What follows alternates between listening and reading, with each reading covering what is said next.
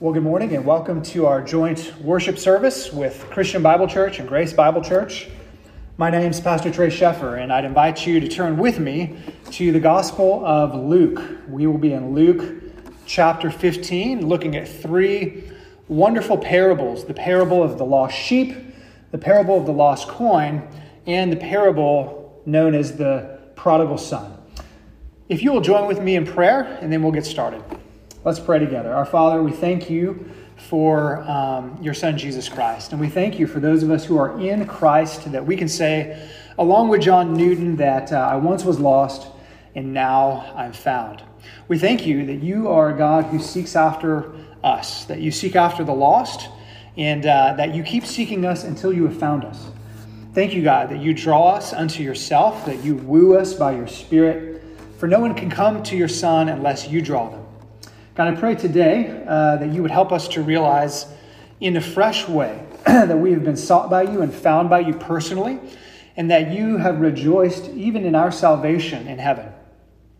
God, we also ask that as we reflect upon your seeking and saving love, that you would grow our love for those who have yet to be found by you. God, help us to go to them as you came to us, and to look for ways that we can care for them and ultimately share the gospel with them. And so be with us now by your Spirit, and we ask it in the name of your Son, Jesus. And all God's people said, amen. Well, it was a couple summers ago that I met my family, my parents and my sister and her family in Colorado. And we spent a few days in the small ski town of Winter Park. We decided to go up the mountain on the ski lift to take a ride down the mountain on these little scooter type things. And so as my mom was preparing to get on the ski lift, she was unprepared for it, and the ski lift actually sort of hit her in the lower back, and it sort of shocked her and sort of startled her. And so as she was on the way up the mountain on the lift, about 100 yards into the ride, she dropped her purse. And so down the purse goes into the forest. And of course, as she got to the top of the ride, she let the attendants know, hey, I dropped my purse. And they said, no worries, we'll send somebody to go look for your lost purse. And so we all eventually made it to the top of the mountain, and we decided to have some fun. So we rode the ride a few times, and we were back at the top of the mountain when it began to rain. And so we all sort of huddled together, and they said, the ride is closed because of the rain. And so we'll send some buses to get you down. And so the buses eventually came, and we gathered into the buses. And as we were about to leave, my dad stands up and he says, I can't find my hearing aids. And so he bolts out the door of the bus, and I instinctively follow him. And the buses leave with the rest of the family.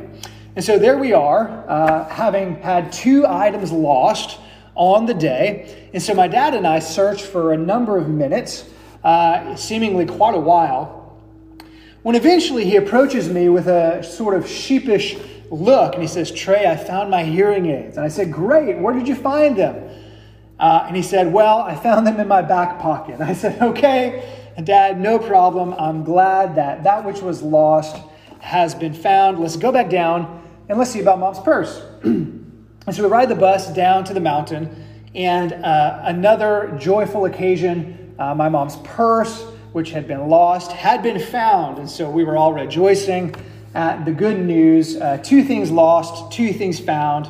The day was looking brighter. And so I think my dad said, hey, let's go get some ice cream.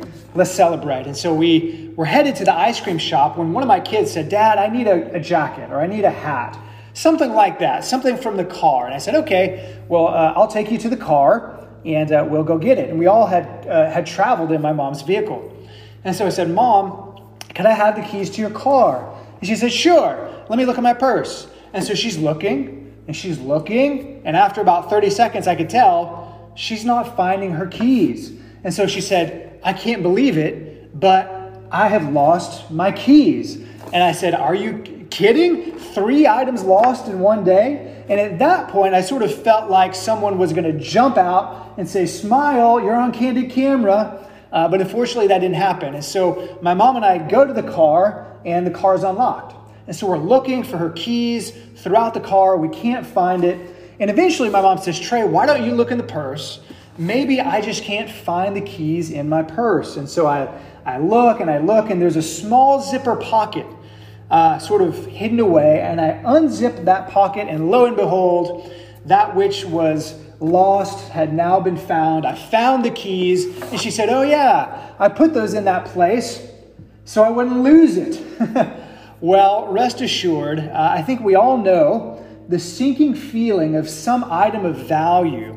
Maybe it's a phone or your wallet or maybe a piece of jewelry when you can't find that item.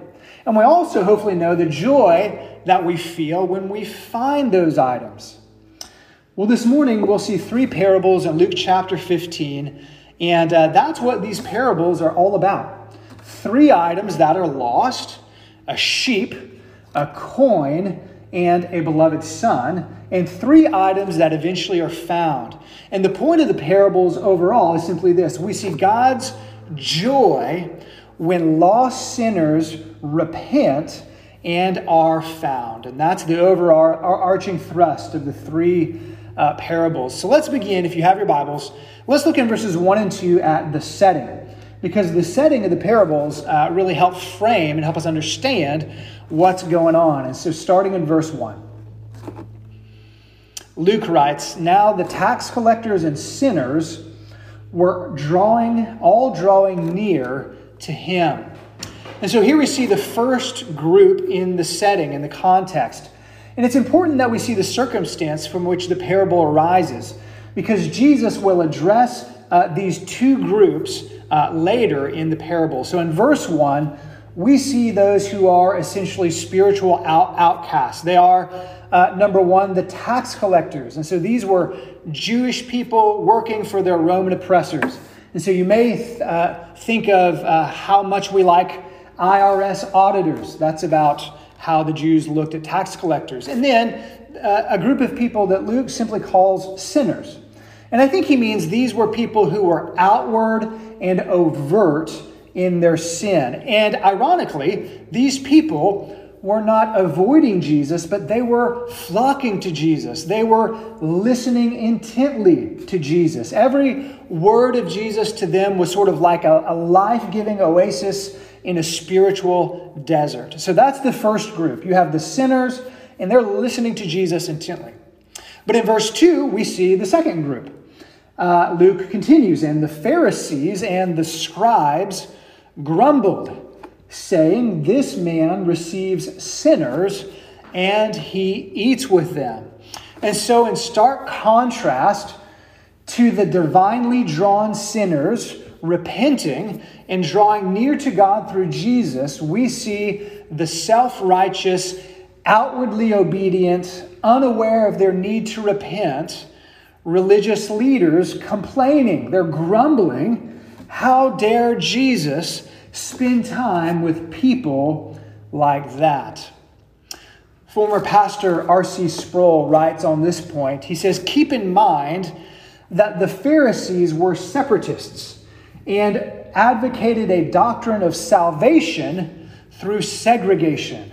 And so Jesus' behavior scandalized them. In fact, earlier in Luke 7, the same group of peoples called Jesus a friend of tax collectors and sinners, and that was not a compliment.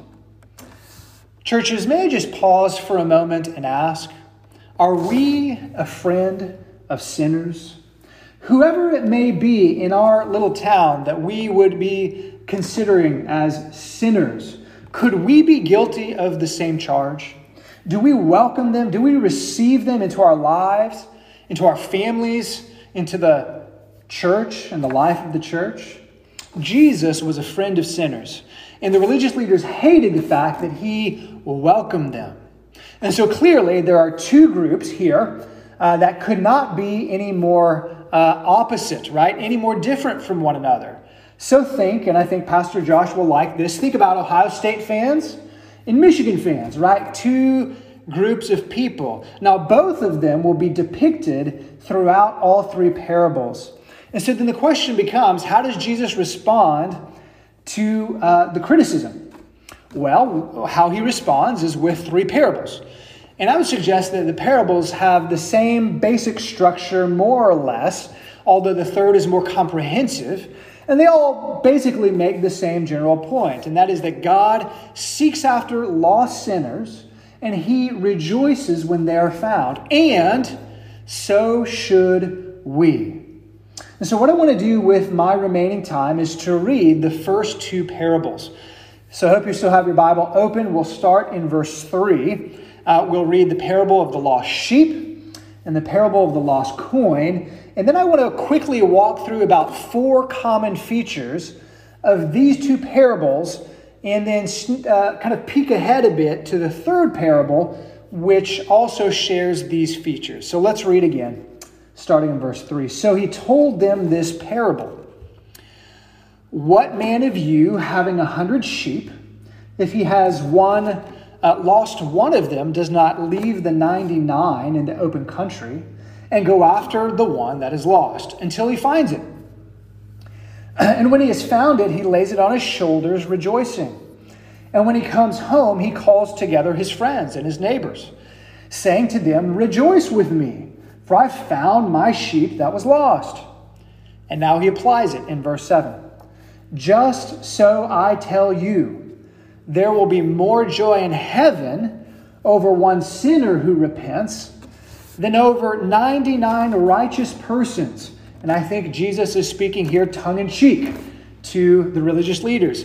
Than over 99 righteous persons who need no repentance. Verse 8. Or what woman having 10 silver coins, if she loses one coin, does not light a lamp and sweep the house and seek diligently until she finds it? And when she has found it, she calls together her friends and neighbors, saying, rejoice with me, for I found the coin that I had lost. Again, he applies it at the end of the parable. Verse 10. Just so I tell you, there is joy before the angels of God over one sinner who repents. And so I just want us to see quickly sort of 4 overarching themes, sort of 4 common features, both in these parables and in the parable to come. So feature number 1. In each parable, we see that each parable begins with a person who owns or possesses some item of value, right? So if you look at verse 4, you'll see that the shepherd or the man owns sheep. Of course, in verse 8, it's a woman who owns 10 coins. Now, these coins would most likely be worth about 1 day's worth of wages. And so there's sheep, there's a coin. And in Josh's parable, it's going to be a man, a father, who possesses, in a sense, 2 sons in verse 11. And then notice also that with each parable, the items increase in value. And so sheep are valuable certainly, but coins worth a day's worth of wages, those are also more valuable. But then third, of course, not nearly as valuable as a person, as a beloved son. And so then there's a person who owns or possesses an item of value. Secondly, we see in each parable that one of those valuable items is then lost. And so we see in verse 4, Jesus says, if that man loses just one of those sheep. And so one sheep is lost. In verse 8, we see one coin is lost by the housewife. And in the final parable, we see that, well, one of the man's sons is lost. In a sense, he goes sinfully wayward. In fact, in verse 13, it says there, he squandered his property in reckless living. And so he too is lost. Now, I would suggest that the items represented here are the spiritually lost. They are the tax collectors. They are the sinners. They are those who have yet to be made right with God through faith in Jesus. And so a person owns or possesses something of value. That item is then lost. One of the items is lost. And then number 3, in each parable, the owner searches diligently. The owner searches for the item until that item is found. And so if you take a look at verse 4, the shepherd is said to, and I quote, go after the sheep. The woman in verse 8, the Bible says, seeks diligently for the coin. And of course, we see it even in the father. He runs and he embraces the returning son. In other words, it's not like the shepherd just waits for the sheep to wander back on its own. It's not like the woman just assumes the coin will someday it'll just eventually show up. No, that which is lost needs to be found, and the owner goes after the item of value. Both in the parable of the sheep and the parable of the coin, we see that the owner searches, both the shepherd and the woman, they search for the item, and in two circumstances it says, until he or she finds it. I don't know if you've ever been in this position before where you've lost something, and so maybe you get your whole family to search for it. I know it happens to me regularly. Kids, I can't find my phone. Kids, I can't find my wallet. Let's go searching. And so we go searching the cars and we go searching in the house. And I won't let them stop until we find that item because it's valuable. The same is said in these parables. And then fourth, in each parable, when the item of value is found, well, what happens? Well, we see in the parables there's rejoicing. And there's a party. There's celebration. And so if you look in verses 5 and 6, we have this tender picture. The shepherd carries the sheep on his shoulders, and he is said to do so rejoicing. He calls a party. He says to his friends and neighbors, rejoice with me. Of course, we see almost the exact same thing verbatim in verse 9. The woman says, come rejoice with me. And very clearly in Josh's parable, we see the joy of the father. In fact, the word celebrate appears in that parable 4 times. And so clearly, when that which is lost is found, it is a cause for celebration. This then is the point of the first 2 parables especially. We saw that Jesus applied it in verses 7 and in verses 10, right? Just so I tell you, there's joy before the angels of God when one sinner repents. And so it's like Jesus is responding to his critics. And he says, God is joyful. Heaven celebrates when a sinner repents. Why aren't you? God is more pleased when just one tax collector, just one sinner truly repents and is made right with me than when 99 of you self-deceived, self-righteous Pharisees and scribes refuse to do so.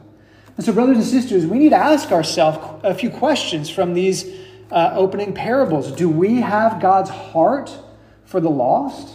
Do we seek after them as he seeks after them?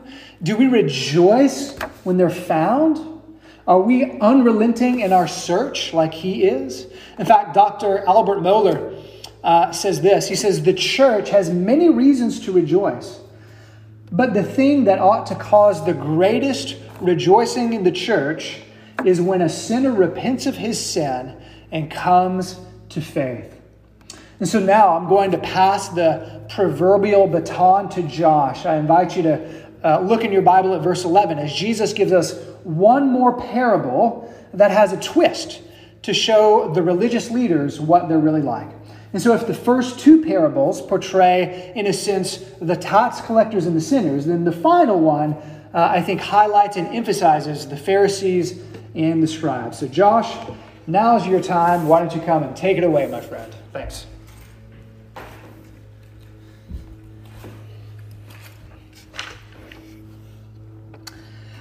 Good morning, and thank you to Pastor Trey, and welcome everybody from Grace. It's good to be with you this morning, and I just really want to say that, for one, I appreciate your church and the work that you guys do, and I would say we are churches who share in spreading the gospel in this community and being light in this community, and I just have so much appreciation for Grace.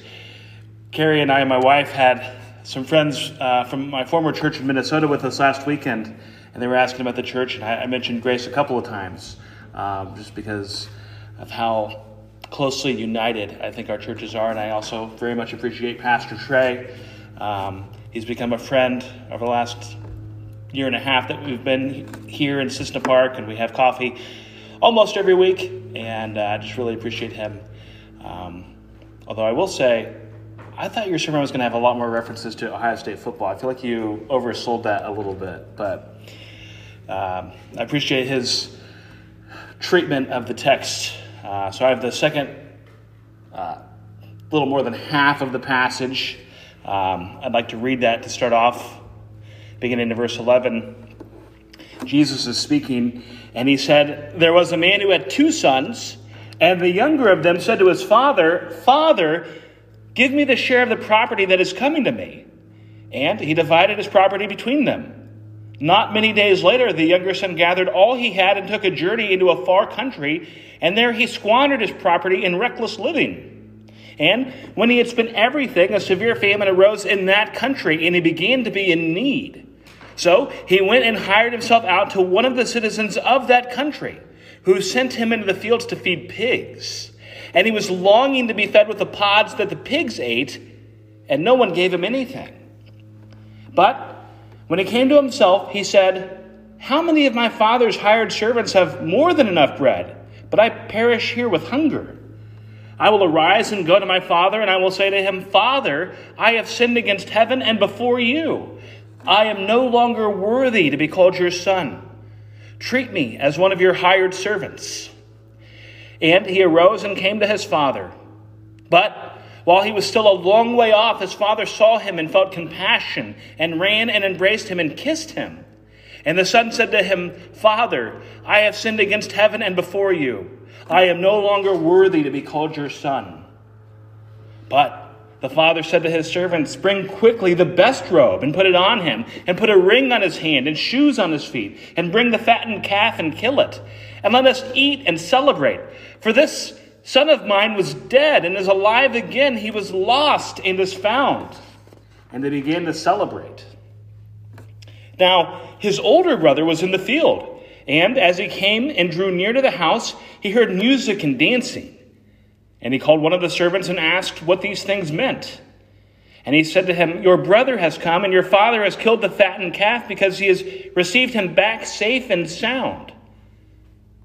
But he was angry and refused to go in. His father came out and entreated him, but he answered his father, 'Look, these many years I have served you, and I have never disobeyed your command. Yet you never gave me a young goat that I might celebrate with my friends. But when this son of yours came, who has devoured your property with prostitutes, you killed the fattened calf for him?' And he said to him, 'Son, you are always with me, and all that is mine is yours. It was fitting to celebrate and be glad, for this brother was dead and is alive. He was lost and is found.'" The lost sheep, the lost coin, the lost son. The rejoicing over finding that which is lost, as Pastor Trey talked about, the celebration over finding that which is lost. These parables are all powerful stories which point us to the redeeming love of God, that apart from Christ, we are lost. And there is rejoicing when the lost become found. This last parable is oftentimes referred to as the prodigal son, though the word prodigal is never found in the story. The word prodigal is an adjective which refers to a wasteful or lavish spender, although when we refer to it in this parable, oftentimes we tend to mean more rebellious or wayward when we're talking about this younger son. In the parable, the prodigal son asks his father for his inheritance. Quite the request to make during the lifetime of a parent. Both in the first century and today, such a request would be offensive and inappropriate. You would have been risking being disowned. But the father agrees to divide his estate and gives half to the younger son. Now, when the prodigal son takes the money, he goes off to a faraway land, as the text tells us. He squanders his money on reckless living. And without money, a famine hits. And without any resources, the son is forced to hire himself out as a pig farmer. Now, there are pig farms around here. But in this story, working as a first century pig farmer is clearly meant to illustrate that he had taken on a demeaning and squalid set of circumstances. The story says he was longing to be fed with the pods that the pigs ate, and no one gave him anything. In comparison to his meager subsistence, even the slop that the pigs were eating would have been an upgrade. Jesus is painting a picture of a man who is at absolute rock bottom. And the son has a moment of clarity. He reasons that the servants of his father have it better than he does, and that would be a step up from how he's currently living among the pigs. And so he decides to return to his father's estate, tail between his legs, humble himself, and beg for mercy. Verses 18 to 19, he somewhat rehearses what he's going to say. I will arise and go to my father, and I will say to him, Father, I have sinned against heaven and before you. I am no longer worthy to be called your son. Treat me as one of your hired servants.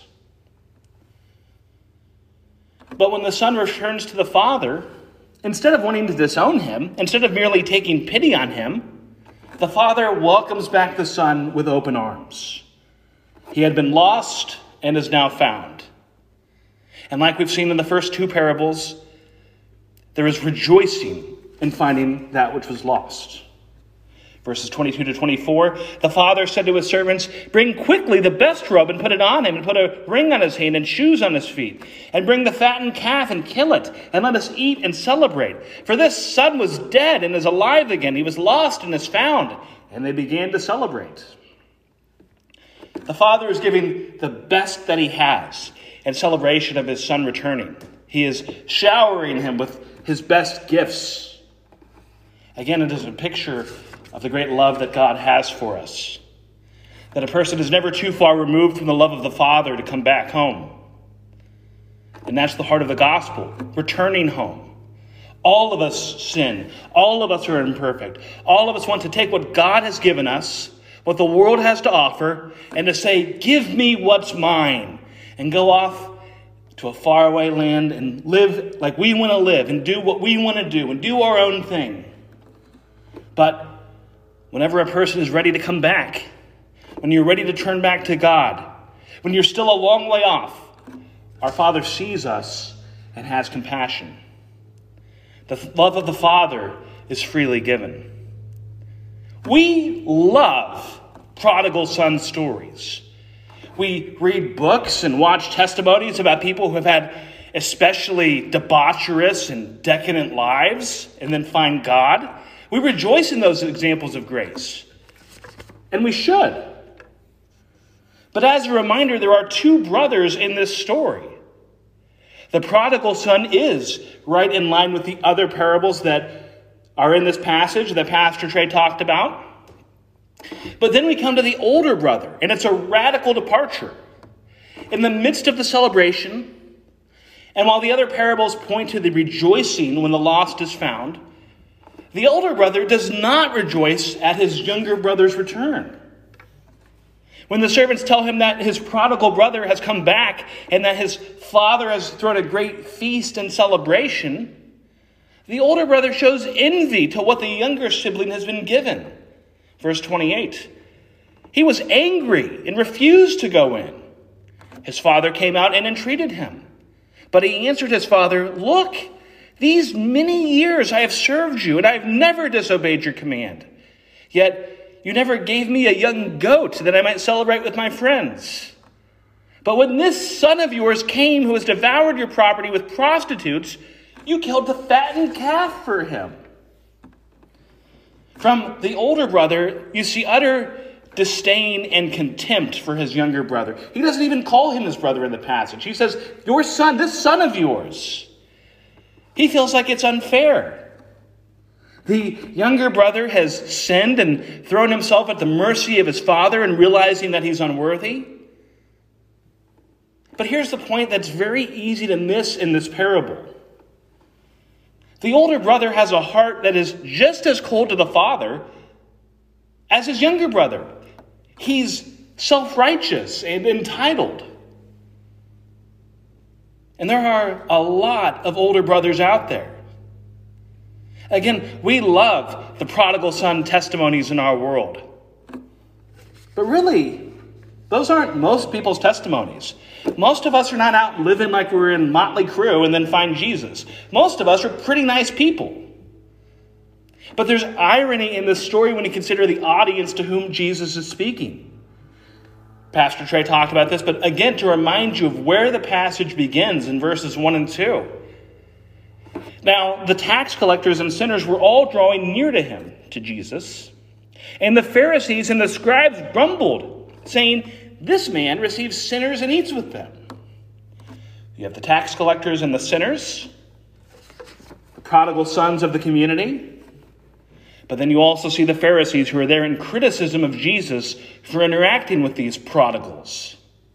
And so Jesus tells about this older brother, and he's talking about the Pharisees when he does it.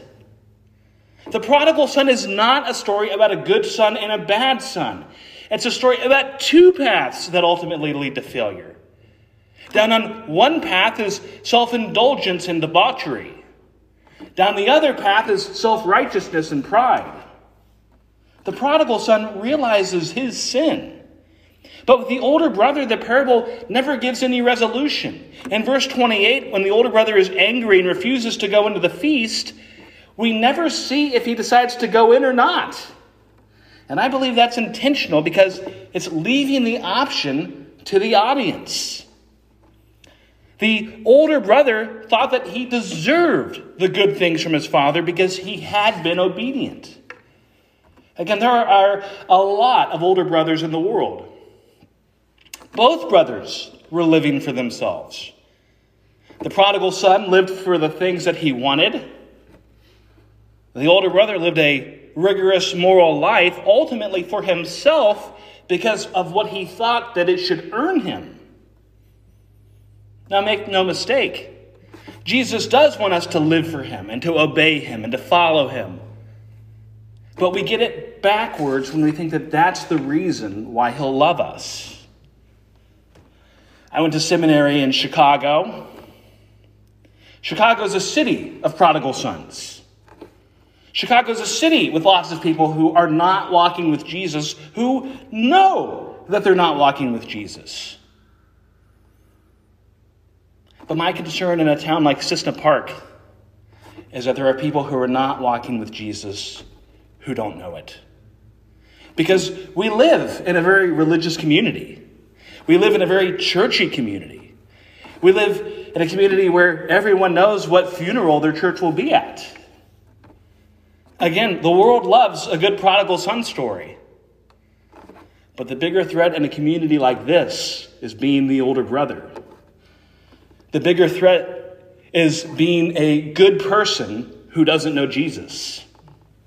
And there are good people we interact with every day in town. And perhaps people in this audience who don't really know Jesus. People who think that they're going to the feast because they've obeyed the commands of the Father and deserve an invitation. In the Sermon on the Mount, Jesus talks about people within the community, within the body, who are fake followers. They walk the walk and talk the talk, yet they don't really know Jesus. Matthew chapter 7, verses 21 through 23.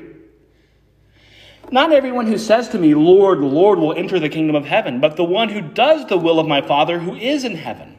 On that day, many will say to me, 'Lord, Lord, did we not prophesy in your name and cast out demons in your name and do many mighty works in your name?' And then I will declare to them, 'I never knew you. Depart from me, you workers of lawlessness.'" It is faith that matters. Knowing and believing in Jesus. That no matter how much of a prodigal we are or how much of an older brother we are, we all sin. We all sin against the Father and dishonor him. And that all must come to the Father and say, "Father, I have sinned against heaven and before you. I am no longer worthy to be called your son." Jesus is the truly perfect Son of the Father. He never rebelled, though he died for the prodigal sons and daughters so that we could be forgiven. But unlike the older brother, he did not live that way out of pride, but out of righteousness and out of honor for his Father in heaven, and so that all could be forgiven in him who believe in him. No matter how good we are, we don't live up to Christ. And so in that sense, all of us are prodigal sons, desperately in need of a restored relationship with the Father that only Jesus can provide. That is what the prodigal son gets right in the end, because he realizes he's morally bankrupt. I close with a story of one of the great prodigal sons of history. Again, we love a story of a prodigal son. John Newton, whom Pastor Trey quoted in the beginning, by all accounts had a pretty debaucherous and hedonistic life as a sailor in the 18th century. In his 20s, he was in a ship that was caught up in a tremendous storm, and it was a monumental event in his life that was a catalyst for him professing faith. But after that, Newton went on to become a slave trader. Epilepsy took him away from sailing a few years later. He began to more fervently study the Scriptures. He would go on to become a pastor in England and serve for over 40 years. The fact that Newton had been a slave trader would become a source of regret later in his life, and he became an outspoken abolitionist in England. He was also a writer of hymns, including the most famous hymn in the English language, Amazing Grace. Amazing grace, how sweet the sound that saved a wretch like me. I once was lost, but now I'm found, was blind, yet now I see. We call it the parable of the prodigal son. I call it the parable of the two sons. One was lost and became found when he knew of the amazing grace of a loving father. The other stood outside the celebration because to him, the grace wasn't so amazing. Which one are you? Would you pray with me? Our Heavenly Father, I pray for everyone here today and everyone from these two churches, Lord, that we be people who know of the greatness of the grace that comes through the gospel and have faith in Christ and live that faith out, Lord. Lord, that we live for you, for your glory, not because of what it earns us. We live for you because it's good and true. In Jesus' name, amen.